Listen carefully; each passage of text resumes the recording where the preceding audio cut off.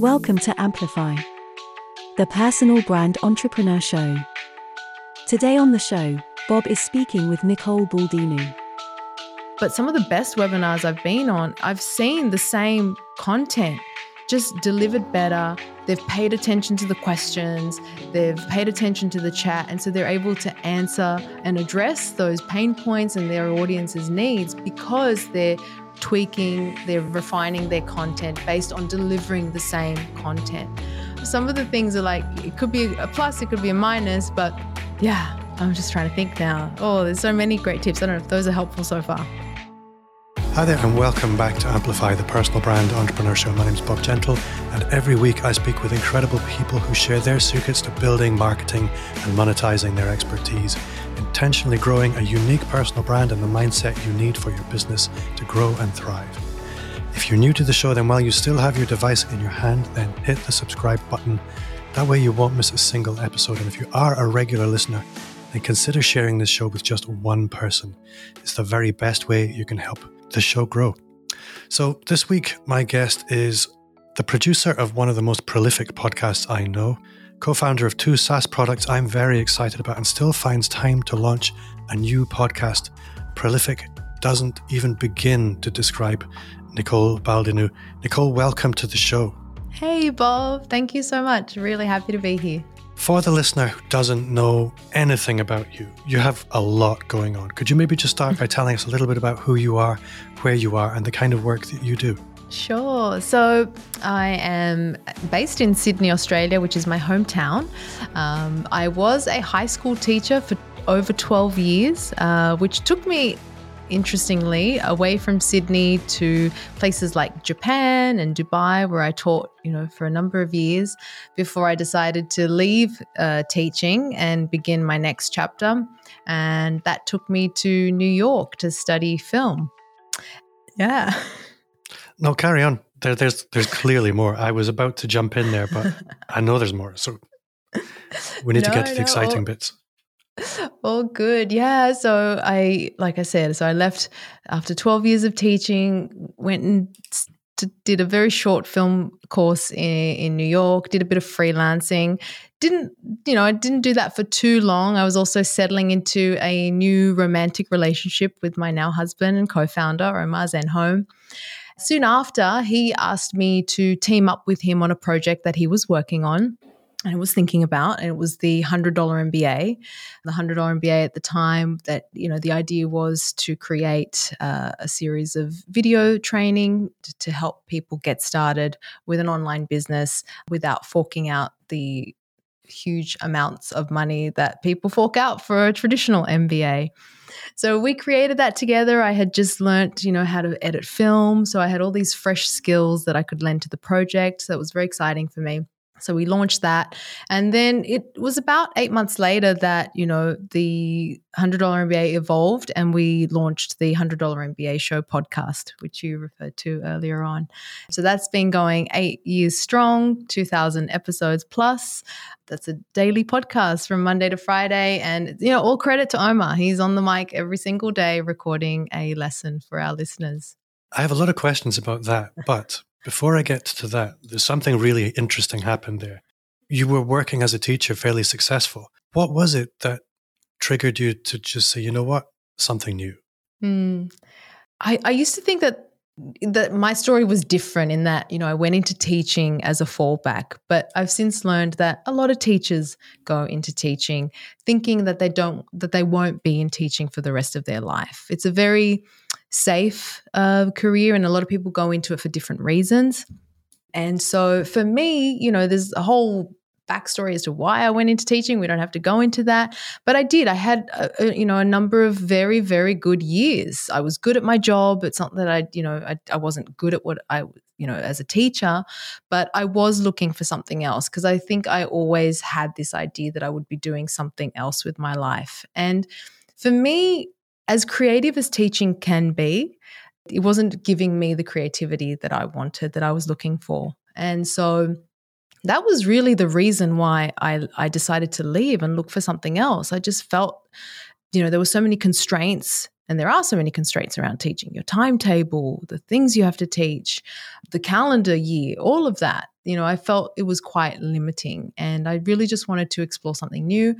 I didn't know what that was going to be. I pretty much put myself on a deadline by resigning and having 6 months before I had to actually, leave and find the next thing. And so fortunately I did within those 6 months, but that's really what I was looking for. And so that's why I chose film, because I thought, well, it's not like I was always a budding filmmaker. I didn't even know how to use a camera when I went to film school to make videos. Yeah, that was the reason that I left, and I saw filmmaking as the complete opposite of what I was doing, of my day-to-day as a teacher, so to speak. Yeah. I think it's very brave. I say this as somebody who was also in a very safe environment for a little bit of time. It would be very easy to stay there, but it takes quite a force of will to move out of that kind of safe role. And I think a lot of people, they never quite overcome the gravity of a safe job. So I'm always curious to know what it was that helped them overcome the inertia and move into something of an adventure again. So that was interesting. So the $100 MBA podcast, for me, I look at it and I think it is quite a feat, a daily podcast, to sustain that. I remember that a little while ago, probably a year ago, I thought, oh, this podcast is getting kind of easy. I could go to a daily show. And I had lots of people telling me, yeah, you should do that. But then I didn't do it because I just was overwhelmed by the potential for the production overhead and all the other things that I wouldn't be able to say yes to. But I'm curious, what does it take to pull off a daily show? How much time does it really take? It's a good question, because when Omar and I started, it was just the two of us when we started our business. And now we have a team, very fortunate to have a great team behind the $100 MBA that keeps the show running daily and not skipping a beat. So it took a lot in terms of, Omar to plan, create the curriculum, the lessons that he was going to teach, and then of course the time that went into recording, and then the time that went into editing, and then all the post-production stuff. I edited the first 376 episodes before our amazing sound creative Carl stepped in and took over, and now does a far better job than what I did. And we have people that help us with write the show notes, that put up the episode, promote it on social, all of those things. But at the beginning, Omar and I were just getting started. The $100 MBA itself was very new as a product. The community, the membership was, it was growing, but it wasn't in huge numbers. We didn't have Webinar Ninja as a product, as an offering yet. So, it was just really us just working every single day for hours, whether it was recording and then editing, doing all of that. So it does take a lot. The format of the show is a short format. It's lesson-based, so it's not, usually more than 15, 20 minutes of content. But still, there's a lot that goes into the editing of that. So I've never tallied up the actual hours but of it now, of every single team member that works on the show. But I'm sure it's a significant amount. I don't know if that's helpful to you or answers your question. It does. And I think what's interesting is the $100 MBA product came before the podcast. It's not like a lot of podcasts where the podcast is the main event. The podcast is there to support the commercial product. So it does make sense that you put the effort into the promotion of it. And the podcast is a great way to do that, because you build a relatively large community through a podcast that can then find their way to the commercial product when they need it. Yes. And that makes sense. It's marketing through service, which is my favorite way of doing it, rather than marketing by throwing money at ads or tricking people or crazy funnels. Obviously, you have funnels, but there's human service there as well, which is frankly one of the reasons we're talking. Well, the first podcast that we had was what we referred to as our failed podcast. Fail, I don't like to use the word failure, because it was a massive learning, and it's what led to the $100 MBA and, much more successful result and, what we actually wanted to achieve. But the first podcast that we had, which was an interview show, didn't do so well at all. We ran it. We did 45 interviews, and then we decided this isn't working. This isn't the product. This isn't the podcast that we aspire to have. And so, the $100 MBA show came off, a very, an interesting lesson with a podcast that didn't do so well at all. And was the $100 MBA show always daily? Yes, it was. It was Monday it was 7 days. I'm trying to remember. 7 days for a number of years. And then we switched to Monday to Friday. And is there any batching involved, or is it just every day Omar records? No. Yeah, he batches. He definitely batches.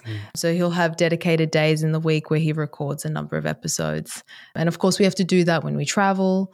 But, there's always, we take a microphone everywhere, every time we travel, because, there might be last minute updates to sponsor reads and all of that. But he definitely does batch. So moving on from the podcast then, you began with essentially a course and a community. Then we have a podcast to support that. And then we have Webinar Ninja. Now, most people listening know I never have software companies on the show. I just don't do it. They always want to come on the show, but they never do. Most of my guests are people I go out and look for. And you were referred by a friend who I trust. And obviously I was quite excited because I'm already a customer of Webinar Ninja rather. And I was actually going to be asking you anyway, because as an organization, you're doing things very differently. You're very visible as co-founders. You invest in your own personal brands the way it's very unusual for SaaS owners to do. So I simply preface the questions that I'm about to ask you with that for the listener so they can understand you're not paying me. I essentially asked you. Now, you're not a traditional tech startup, not by any means. And I'm curious to know how the hell you managed to pull something like Webinar Ninja off, because I know what it takes to build those things. And to go from course creator to podcaster to building a SaaS product is not the normal path that these things happen. So how did it happen? So when we launched the $100 MBA and we were trying to get members into the community, at the start we did the whole launch sequence and created a buzz and all of that, which was very new to me at the time because I was fresh from teaching and new to the world of business. But, we got all these members in, and then the numbers started to kind of plateau, as they do. And so Omar started running webinars to get more members into the $100 MBA community. Teaching was something that came naturally. He's also a teacher as well. And so teaching on a webinar was a very natural kind of transition to, sharing more knowledge, more information, offering something of value, and then encouraging people to sign up to the $100 MBA. So he was running webinars by putting a whole bunch of tools together. I don't even remember all the tools that he was putting together, but they were literally different pieces of software and plugins and chats and all of that. And, he was spending a significant amount of time putting all those tools together. We're talking 2014. And I think at some point he got a freelance developer to help him kind of he had a little bit of coding skills, just very, few coding skills. And he put something together. He got a freelance developer to help him out as well. And he put together a very simple plugin that was used to run those webinars. And it was one of those webinars that somebody asked, what are you using to run webinars? Because again, it's 2014. There's not that many solutions out there. GoTo was kind of the big kahuna in the industry at the time. And so somebody asked, what are you using to run this webinar? And he said something I've just put together. And somebody asked, can we buy it? Can I buy it? And so that's where the idea came from. And soon after, like he did with the $100 MBA, he approached me and said, I've got this idea for, a webinar solution because this is taking way too long every single week. I believe in webinars, just like we believed in podcasting. as a way to build an audience, as a way to teach and to deliver value, he saw the potential of webinars. And that's where the idea for Webinar Ninja came from. Let's build a tool that, we can use, and that seems to be something that other people are interested in as well.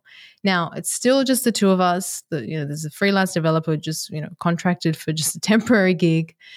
So we didn't have anything really to start this company with. And so we pre-sold Webinar Ninja. He designed some mock-ups in Photoshop. This is what it's going to look like. This is what it's going to be. This is what it's going to do. This is how much it costs. You can get access lifetime. And if you buy now, and then we'll deliver the product in about 6 months, I think we said. And so we pre-sold Webinar Ninja. With those funds, that's what funded the first developer and the first version of Webinar Ninja back in 2014. That makes sense. 2014, I'm thinking back to then, there really wasn't very much. It was GoToWebinar. Nobody'd heard of Zoom. Zoom wouldn't have had a webinar capability then anyway. No. And what I love about it now, because I did a lot of due diligence when I picked my webinar platform. On the one hand, it's very simple. And on the other hand, it has everything you need and nothing that you don't. And the price point, again, this does sound like blatant promotion, but I'm a Canon Scott. And the price point is awesome for somebody who just wants to get a foot onto the ladder with webinars, because I don't know why people make it so expensive. Is there something inherently expensive in being a webinar provider? Well, there are costs. There are definitely costs it's live streaming. There are servers, there's the hosting, we handle the hosting. So there are significant costs. And as I learned, building a software company, engineers are also very costly hires as well. So there are significant costs. But, and I really appreciate that that you're very transparent, and that, I do feel like we've always been very fairly priced. And maybe that's just something, I don't want to over-egg it, obviously. Now, when it comes to webinars, this is a question I wanted to ask you probably more than I've wanted to ask anyone a question for a long time, is when you're in a position where you can watch lots of people running webinars, you'll see a lot of people, I'm going to say fail, but like you described earlier, you have to fail in order to learn what works. Yeah. But you'll see a small number of people just killing it. They're flying. And from the perspective you've had of being able to look over all of these different people running webinars, you must have an insight into what makes them really, really work, and what people consistently do to lead to tripping over their own feet.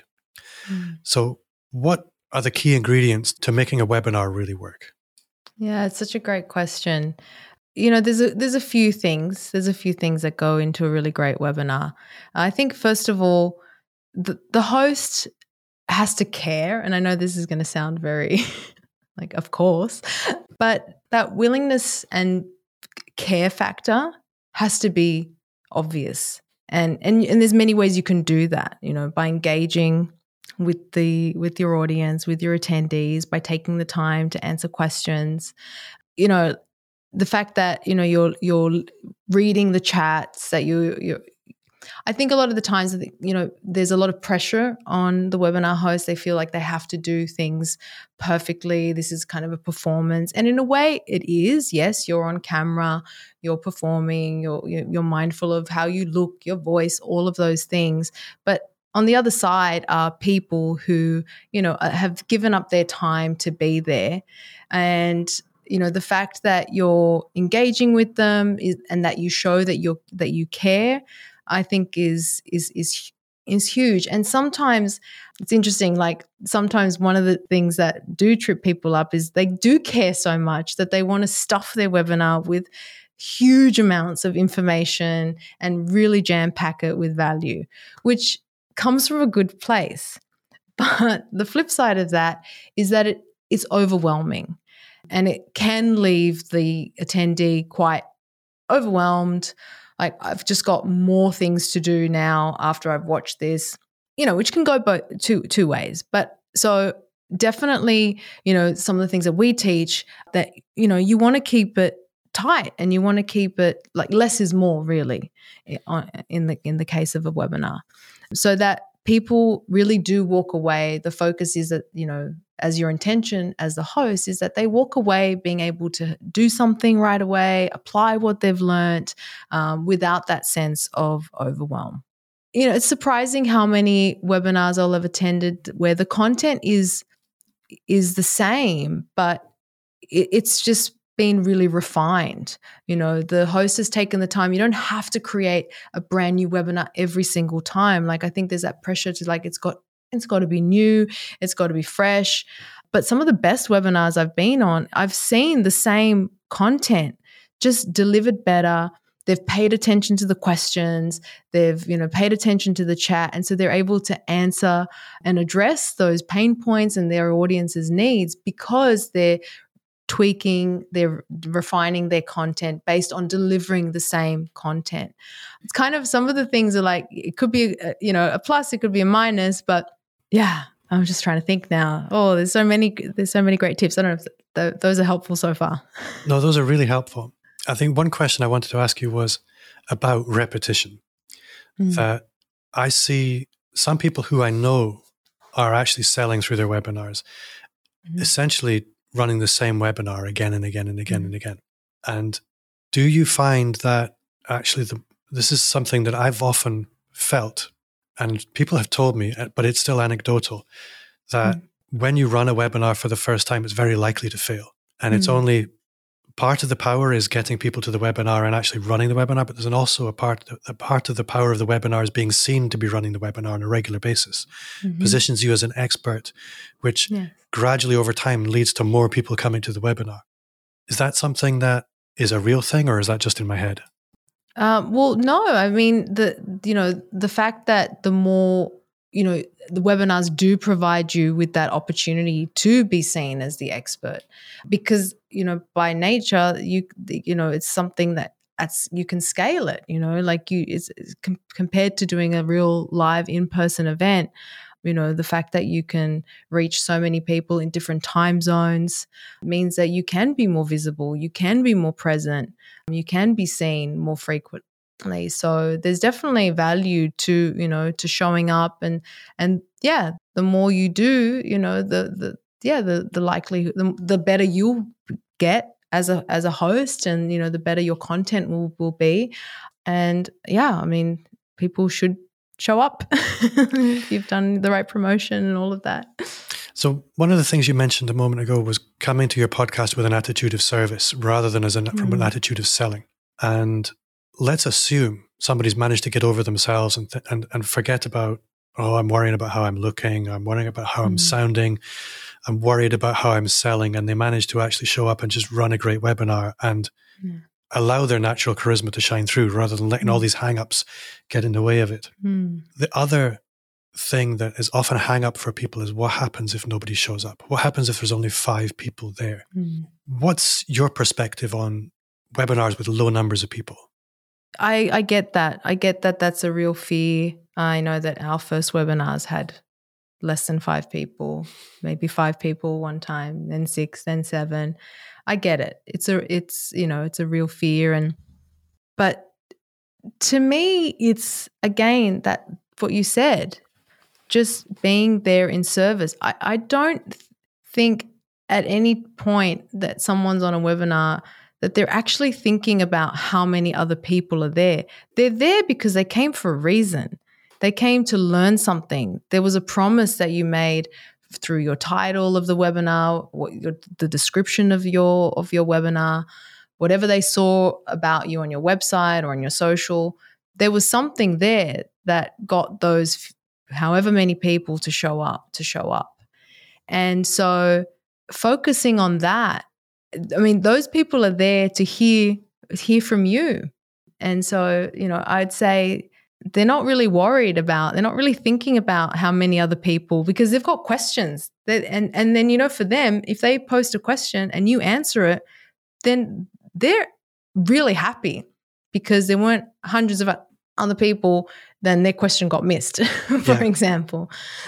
I know from my experience, I actually really enjoy going on a webinar where there's not very many people for exactly that reason. You can get attention. It's almost like a private consultation. Those are my favorite webinars. I think as well, with a good webinar platform, Webinar Ninja included, they don't know. It's only you that knows.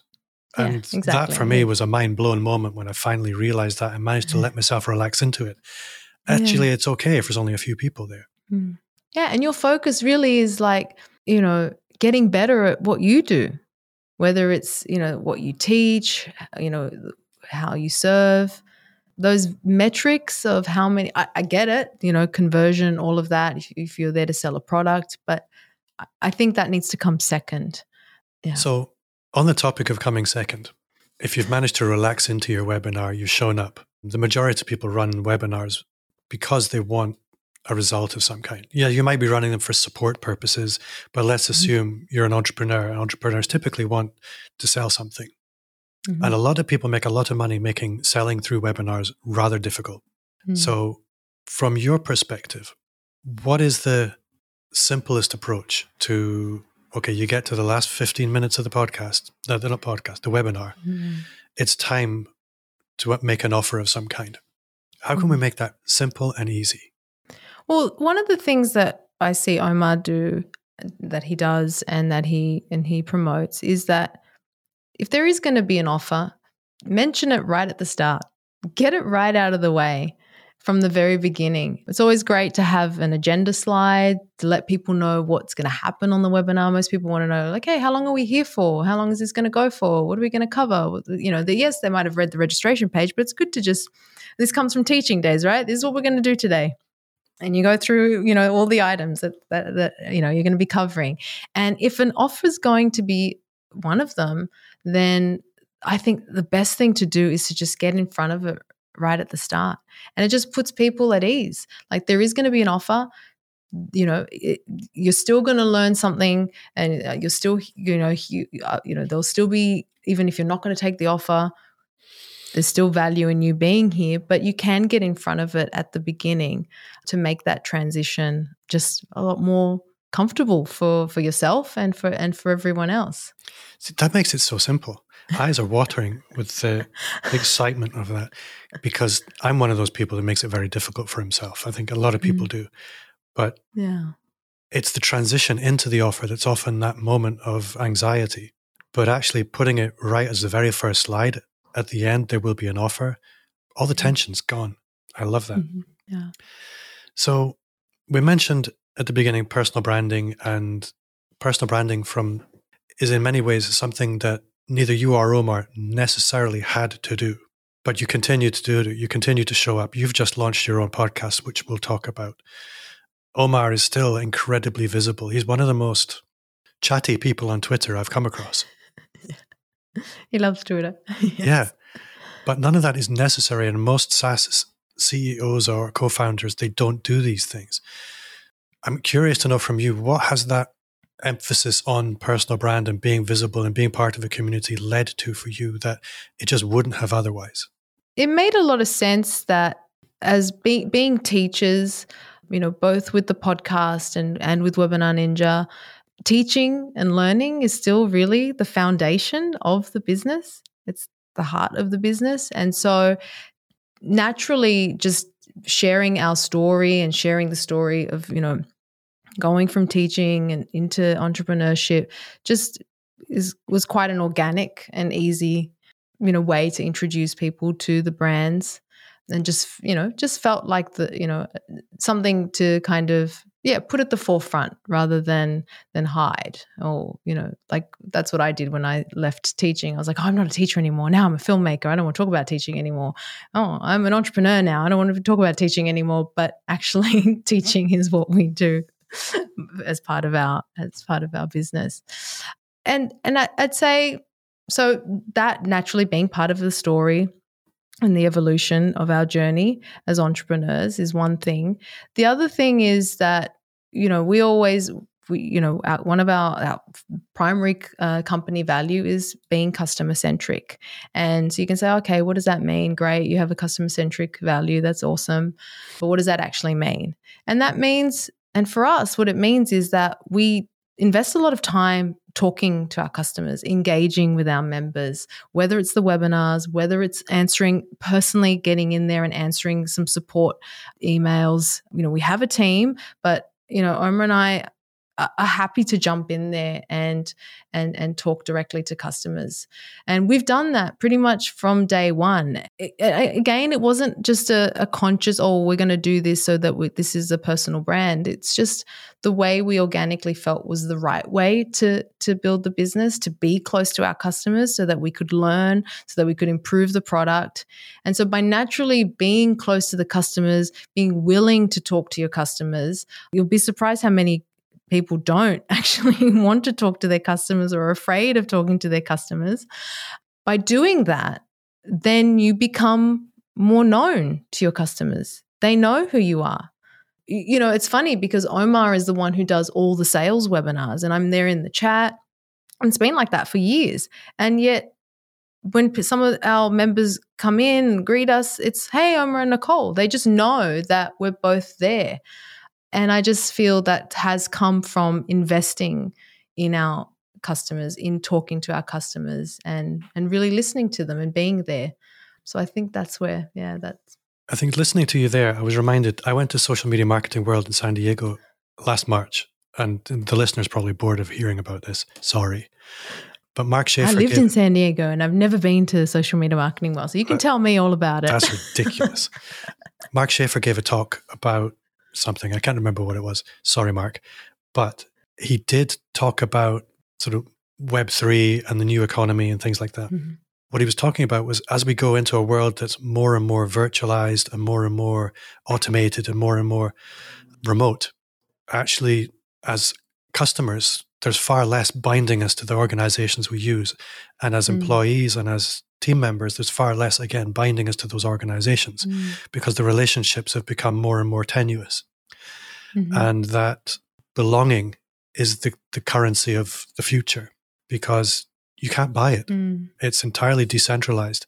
And that personal branding and the leadership in personal branding in organizations showing up in other people's lives is becoming a real competitive advantage. And for me, in my choice of webinar platform, that was so obvious. And it was a really powerful effect that these were people that I could connect with. I was having a conversation with Omar on Twitter before I was a customer. It was about something completely different. But I felt very differently about Webinar Ninja than I did about any other webinar company because there was a binding effect psychologically of that relationship. Wow. And it's incredibly powerful. And I can clearly see it working in your favor, which is just a really interesting thing for me to observe. I appreciate that. I mean, look, and that means, you have to hear it all. You hear the good and the bad, but, you have to, if you want to build a great product, you have to really, that's what we're striving for, is to continuously improve. And so you have to be willing to hear it all. It's the good and the bad, which there'll always be, the criticism as well, of course. So I'm looking at the time and I don't want to take too much of yours, but there's still two things I need to talk about. Now, I got a cryptic email saying you were launching something new. Tell me. I know what it is, but for the listener, what's going on at Ninja World? Ninja World. We are launching a new product. We've been working on this for about 18 months now. We're going into beta soon. It's called Course Ninja. And we see this as a great complement to Webinar Ninja. And essentially, Course Ninja will be an easier way for people to run live cohorted courses.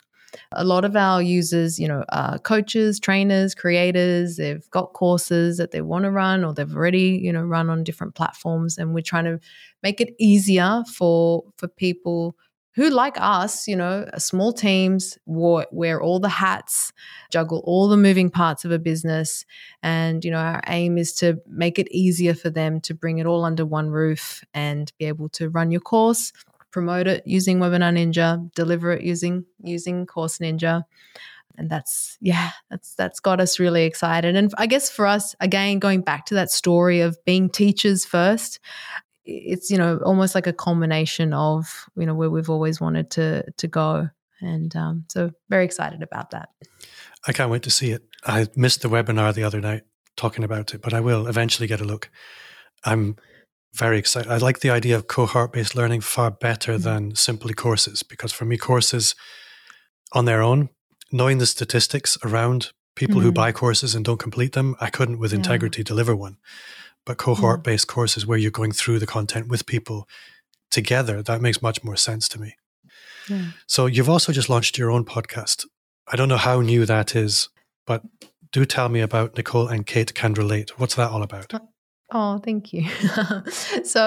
Kate is Kate Erickson, who's the other half of Entrepreneurs on Fire, another well-known podcast. Kate is a friend. We were neighbors in San Diego. We used to live together and live nearby in San Diego. So we've been longtime friends. And when we moved back to Australia, Omar and I, in 2016, still kept in contact. And during the pandemic, having my own podcast was something that I kind of had thought about, for a number of years. I'd always been on the other side and, producing the $100 MBA show. But, where Nicole and Kate can relate came from was the fact that Kate and I are in a mastermind with another girlfriend, and just the conversations we had every month about business, about personal challenges, all of those things are just really soul nourishing. After those conversations, we always feel energized. We always feel like we've got a new perspective. We're always, just able to approach that thing that was in our head and this constant worry that was in our head. We just were able to get it out, see it from another person's perspective, and just, get on with the day with just more energy and confidence. And so those conversations, I thought, gosh, it would be really great if we could have, those conversations more public facing. And so that's where Nicole and Kate Can Relate came from. And so Kate and I, we get together once a week and we record a conversation. I think you just described the rationale of a brilliant podcast. I try to explain to a lot of people why they should start a podcast, and it's for all the reasons you just described. That was almost a masterclass in the good reasons to start a podcast. And I didn't realize it was Kate Erickson. Obviously, I know of her. We've never met. But that's an amazing co-host. That must be quite a bit of fun. I'm very lucky. Yeah, she's amazing. She is also very lucky. Let's be honest. So, how long has that podcast been out? We launched in August. Of last year, so it's been over a year now. Oh, that's not new anymore. Yeah, my apologies for that. I had a scour of your LinkedIn profile earlier, and it said just launched. So obviously, yes. That's my bad. I need to update that. Yeah, you do. It does still feel quite fresh. Yeah. Maybe compared to the podcast of 8 years ago. Yeah. But no, I remember how I felt when I was a year into my podcast. It wasn't new anymore. I was a veteran. Yeah. So we've covered a lot of ground, and I'm hoping the listener has found something to be inspired by. I certainly have. So many ideas, so many notes. But there's a couple of questions I still want to ask. The first one is, whenever I meet somebody that's extremely competent and accomplished, it's never good enough. I'm always curious to know, where is it that you still struggle? Which part of your business do you look at and go, oh, I feel like a failure here? Oh, that's a really great question. There's a lot of things I feel, and I could still do better and improve, whether it's, management, leadership, all of those things. I still feel like I need to get better, and there's still so much to learn. I think personally, I suppose from the sales side of things, I've never been very, I've had other areas in the business that I've been very focused on in the early stages, was helping with content, customer support. Later on, I got more involved in product, but never really on the sales side of the equation. I've always kind of deferred to Omar for that. And so I feel like I could really, learn a lot more and improve those skills. I guess that's teamwork. When you are in a power team like that, it does make sense to divide and conquer, focus on your own areas of excellence. But no, I appreciate that. It's never an easy question to answer. So, like I said, I have had a great time. It's been awesome meeting you. There's so many places that I would still like to go, but I don't want to take any more of your time.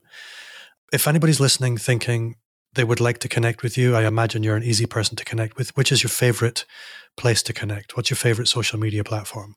I like Instagram out of all the social media platforms. So I'm Nicole Baldinu on Instagram. And people can find the podcast at Nicole and Kate Can Relate. Just search for it. It's easy to find. And my last question is, What's one thing you do now that you wish you'd started 5 years ago? It's hard. I have two. Two is okay. Podcasting. So my own podcast is one of them. It's just been so much fun. So, it's so rewarding, and I'm sure you can relate. So that's definitely one.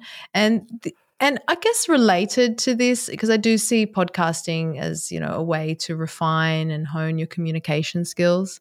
I only recently, the last couple of years, started journaling and writing more.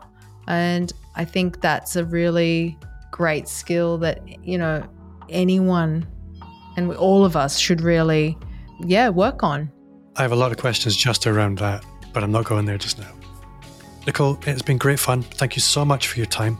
If it's all right, I'd quite like to have you back sometime and we can talk about your own podcast and some other stuff some other time. But for now, thank you so much for joining me. Oh, thank you so much, Bob. I had a really great time talking to you. You're very easy to talk to. And this time really flew by.